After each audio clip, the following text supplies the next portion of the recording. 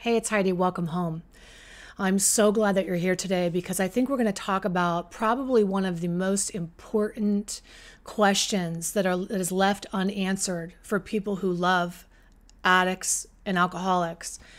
Maybe you've been wondering it yourself, or maybe your children have been wondering it. By the way, I know children wonder it because I wondered it myself when I was a little girl, a lot.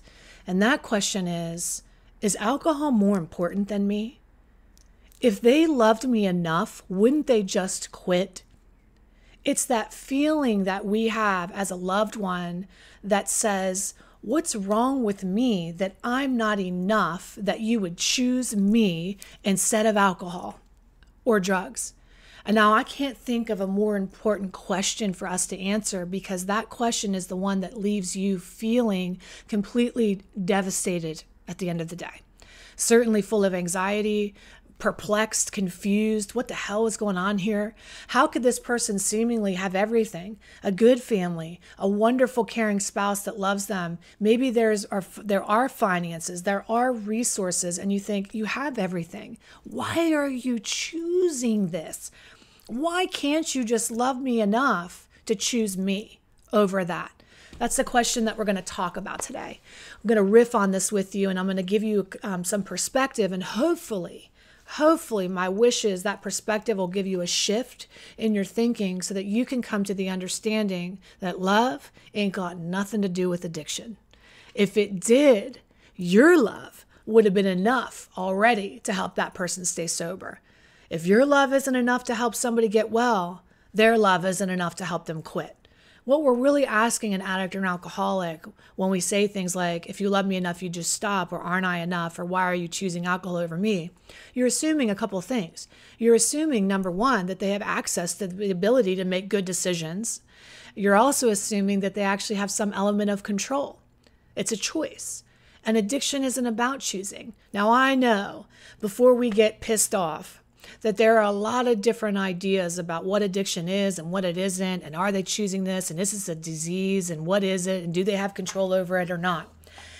The truth is that addiction isn't a disease like cancer, right, where you could just get it out of the blue. Addiction is something we create. We bring it on ourselves through habitual use and patterning, but eventually, after use and use and use, the brain breaks. And I'm going to talk to you about that. And that's where we lose our ever-loving mind, our common sense, and our ability to choose.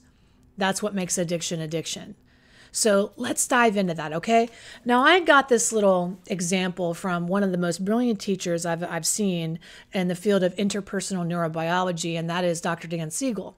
And he's an expert on that. And he did this, he explains things in such a simple way, takes very complex ideas and dumbs them down so that everybody can understand. And I like things very simple. My mentor and teacher, John Maxwell, who taught me about teaching and speaking and leading, would say all the time, he likes to put the cookies on the low shelf so everybody can get some. And that's the goal with taking this complex notion of addiction and codependency and family dynamics and really making it super simple so we can really see what's going on. And that's my intent here. If you're new here, I just want to say welcome home to you as well. I'm Heidi, and our goal here is to help explain codependency, toxic, dysfunctional behavior patterns so that really my ultimate goal is to end these dysfunctional cycles for good so that our children are not repeating the patterns that we are enacting right now, right? Generations and generations of addiction and dysfunction. It's time for us to be the cycle breakers. Amen. And that's why we're here today. So again, I remember as a little girl asking this question all the time, thinking, well, if my dad just loved me enough, why aren't we enough? He looked like he was a functioning alcoholic. And from the outside looking in, it looked like he had everything. He had a great job. He was able to provide for the family. He had a loving wife. By all accounts and purposes, everything looked really good. So I was confused a lot as a kid thinking, why does he pick this? What is happening here? So I'm going to explain what Dr. Dan Siegel showed me in one of his trainings many, many years ago and how I adapted it to explain this part of addiction. It's a hybrid between Dr. Dan Siegel's brain model, which is this, and my mentor, which is Dr. Tom Bewley, who I worked underneath at one of the world's leading drug and alcohol treatment centers for almost a decade, where I created and facilitated the family program and the codependency programming, and he taught me a lot there as well. So I'm going to teach a hybrid, a mix of all that, and give it to you. So are you ready? Here we go. Okay. This is your brain. So I want you to take your little thumb, tuck it into your hand, and go like this. Okay, this is a person's brain. Up here, this is Dr. Dan Siegel's work, right? We have the thinking part of the brain, and this is the neocortex. And here we have the limbic system, and this is the feeling part of the brain. And back here we have the reptilian part of the brain, which is the instinct, that fight, flight, freeze, faint, fawn, all those things. In a normal functioning brain, all day long, we think a lot of weird things, right? I'm going to make a bad decision.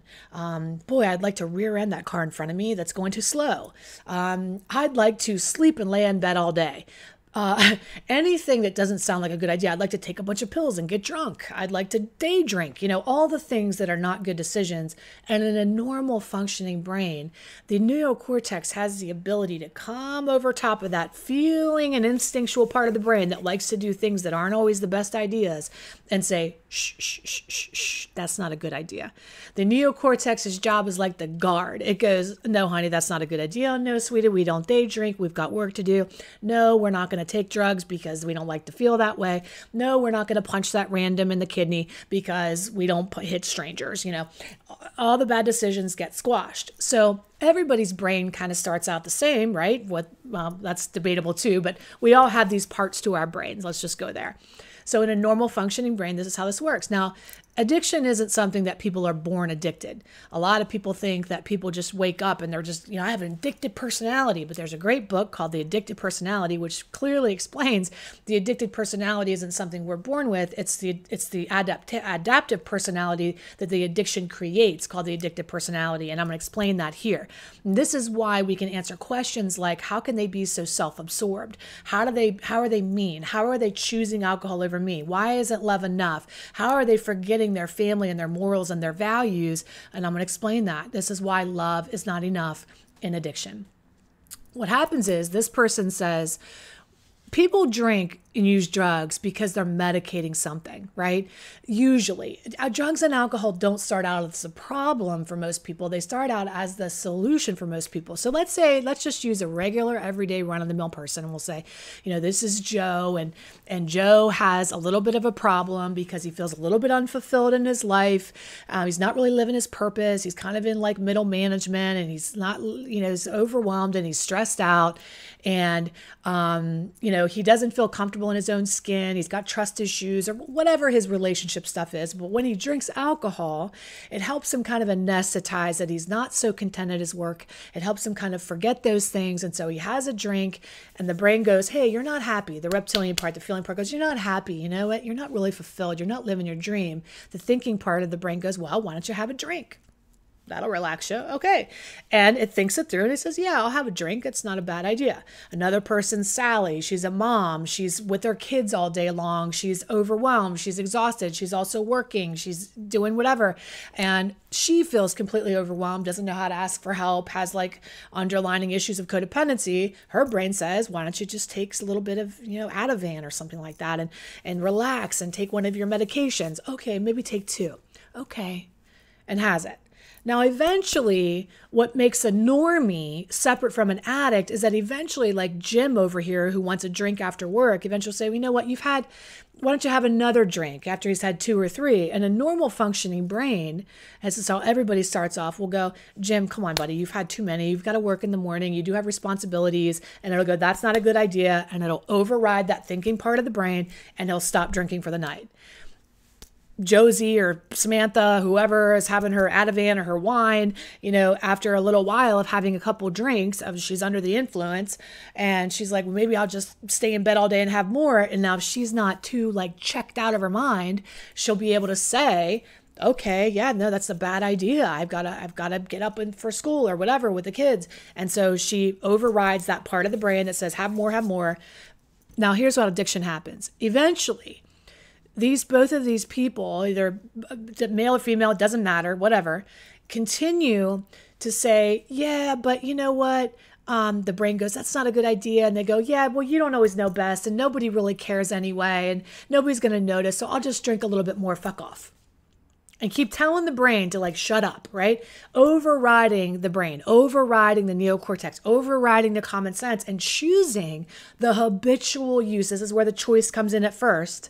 Choosing that at first. Well, I'm just going to keep drinking. Now, eventually, they still think they're choosing, right? They're telling the brain to shut up, this neocortex, you don't know what you're talking about.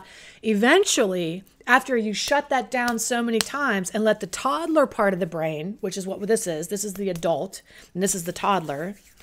You let the toddler call the shots for so long, the toddler part of the brain becomes stronger and stronger and stronger. And eventually, we break a part of the brain in addiction. And that part is called the nucleus accumbens, or the reward pathway that links up control and consequence. And eventually that brain stops working. So this part totally shuts out. Nobody's home. The neocortex goes to sleep. And this underbelly part of the brain, the reptilian, the instinct, the limbic, that's all running the show.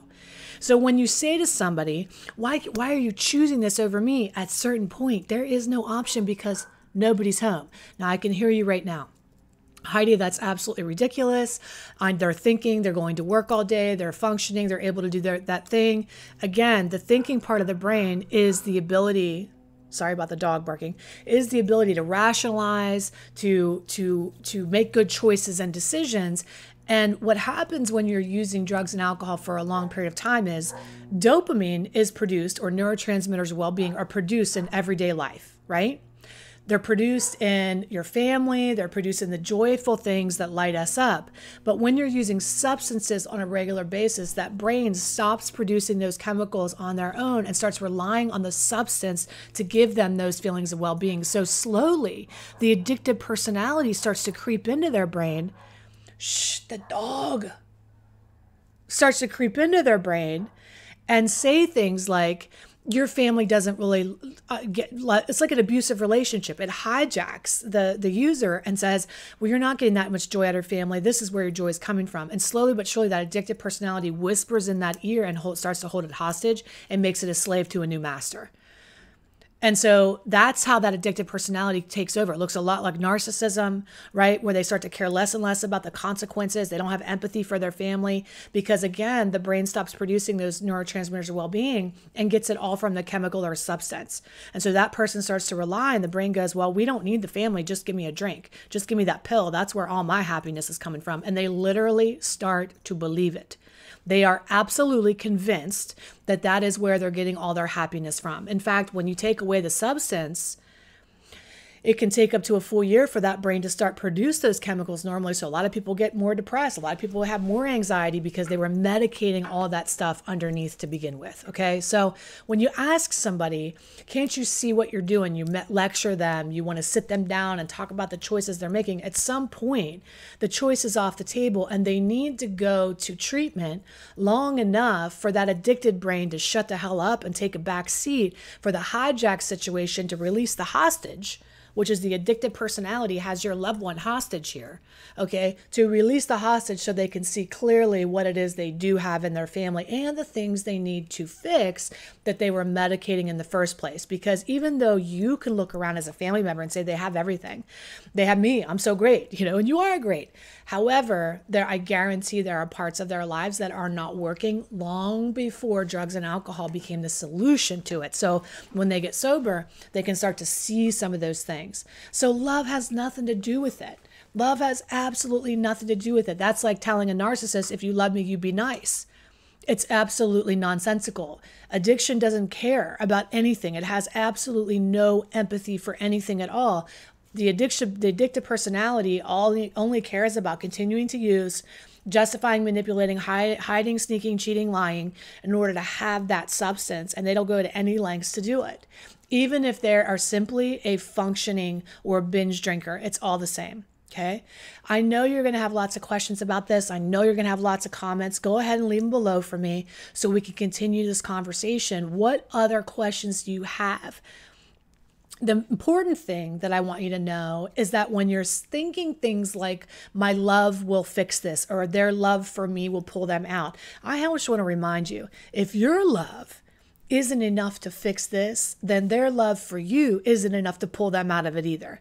You're asking an addict or an alcoholic to love you enough to quit when they don't even love themselves enough to recognize what the fuck is going on. Okay? Love you more. They need to love themselves more and stop hurting themselves before they decide to stop hurting you. They have to come first. They have to dedicate and say, okay, all right, I got to stop. I got to be willing to love myself and stop treating myself this way and hurting myself before I can commit to stop hurting you and love you the way you deserve to be loved. They need to figure out how to love themselves before they can figure out how to love you. All right? Ooh, that was a mouthful. I love you. Again, let's continue on this conversation. Leave your comments below. They do help this video get seen by more people and help us. And there are lots of perspectives on addiction. I want you to know I am one perspective, okay? I don't have the lock on things, but I do know that all the decades worth of experience that I've been doing this and the world-class education that I've received under the mentorship of some of the most amazing minds in the world of psychology, that I feel pretty confident sharing with you the wisdom that I'm sharing with you. I also want to tell you that every time that you prolong somebody's treatment by thinking it's a choice and a decision, we're helping them continue on in their addiction versus really getting them the support they need to be well. Because again, love has nothing to do with it. All right. Leave a comment.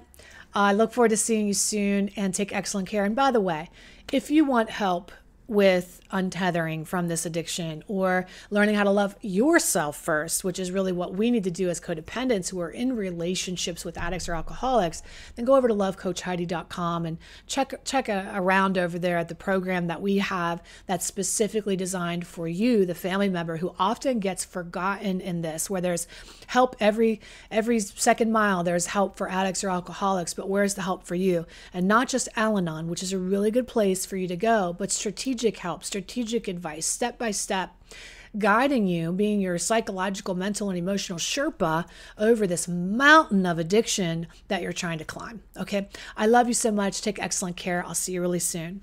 Bye-bye.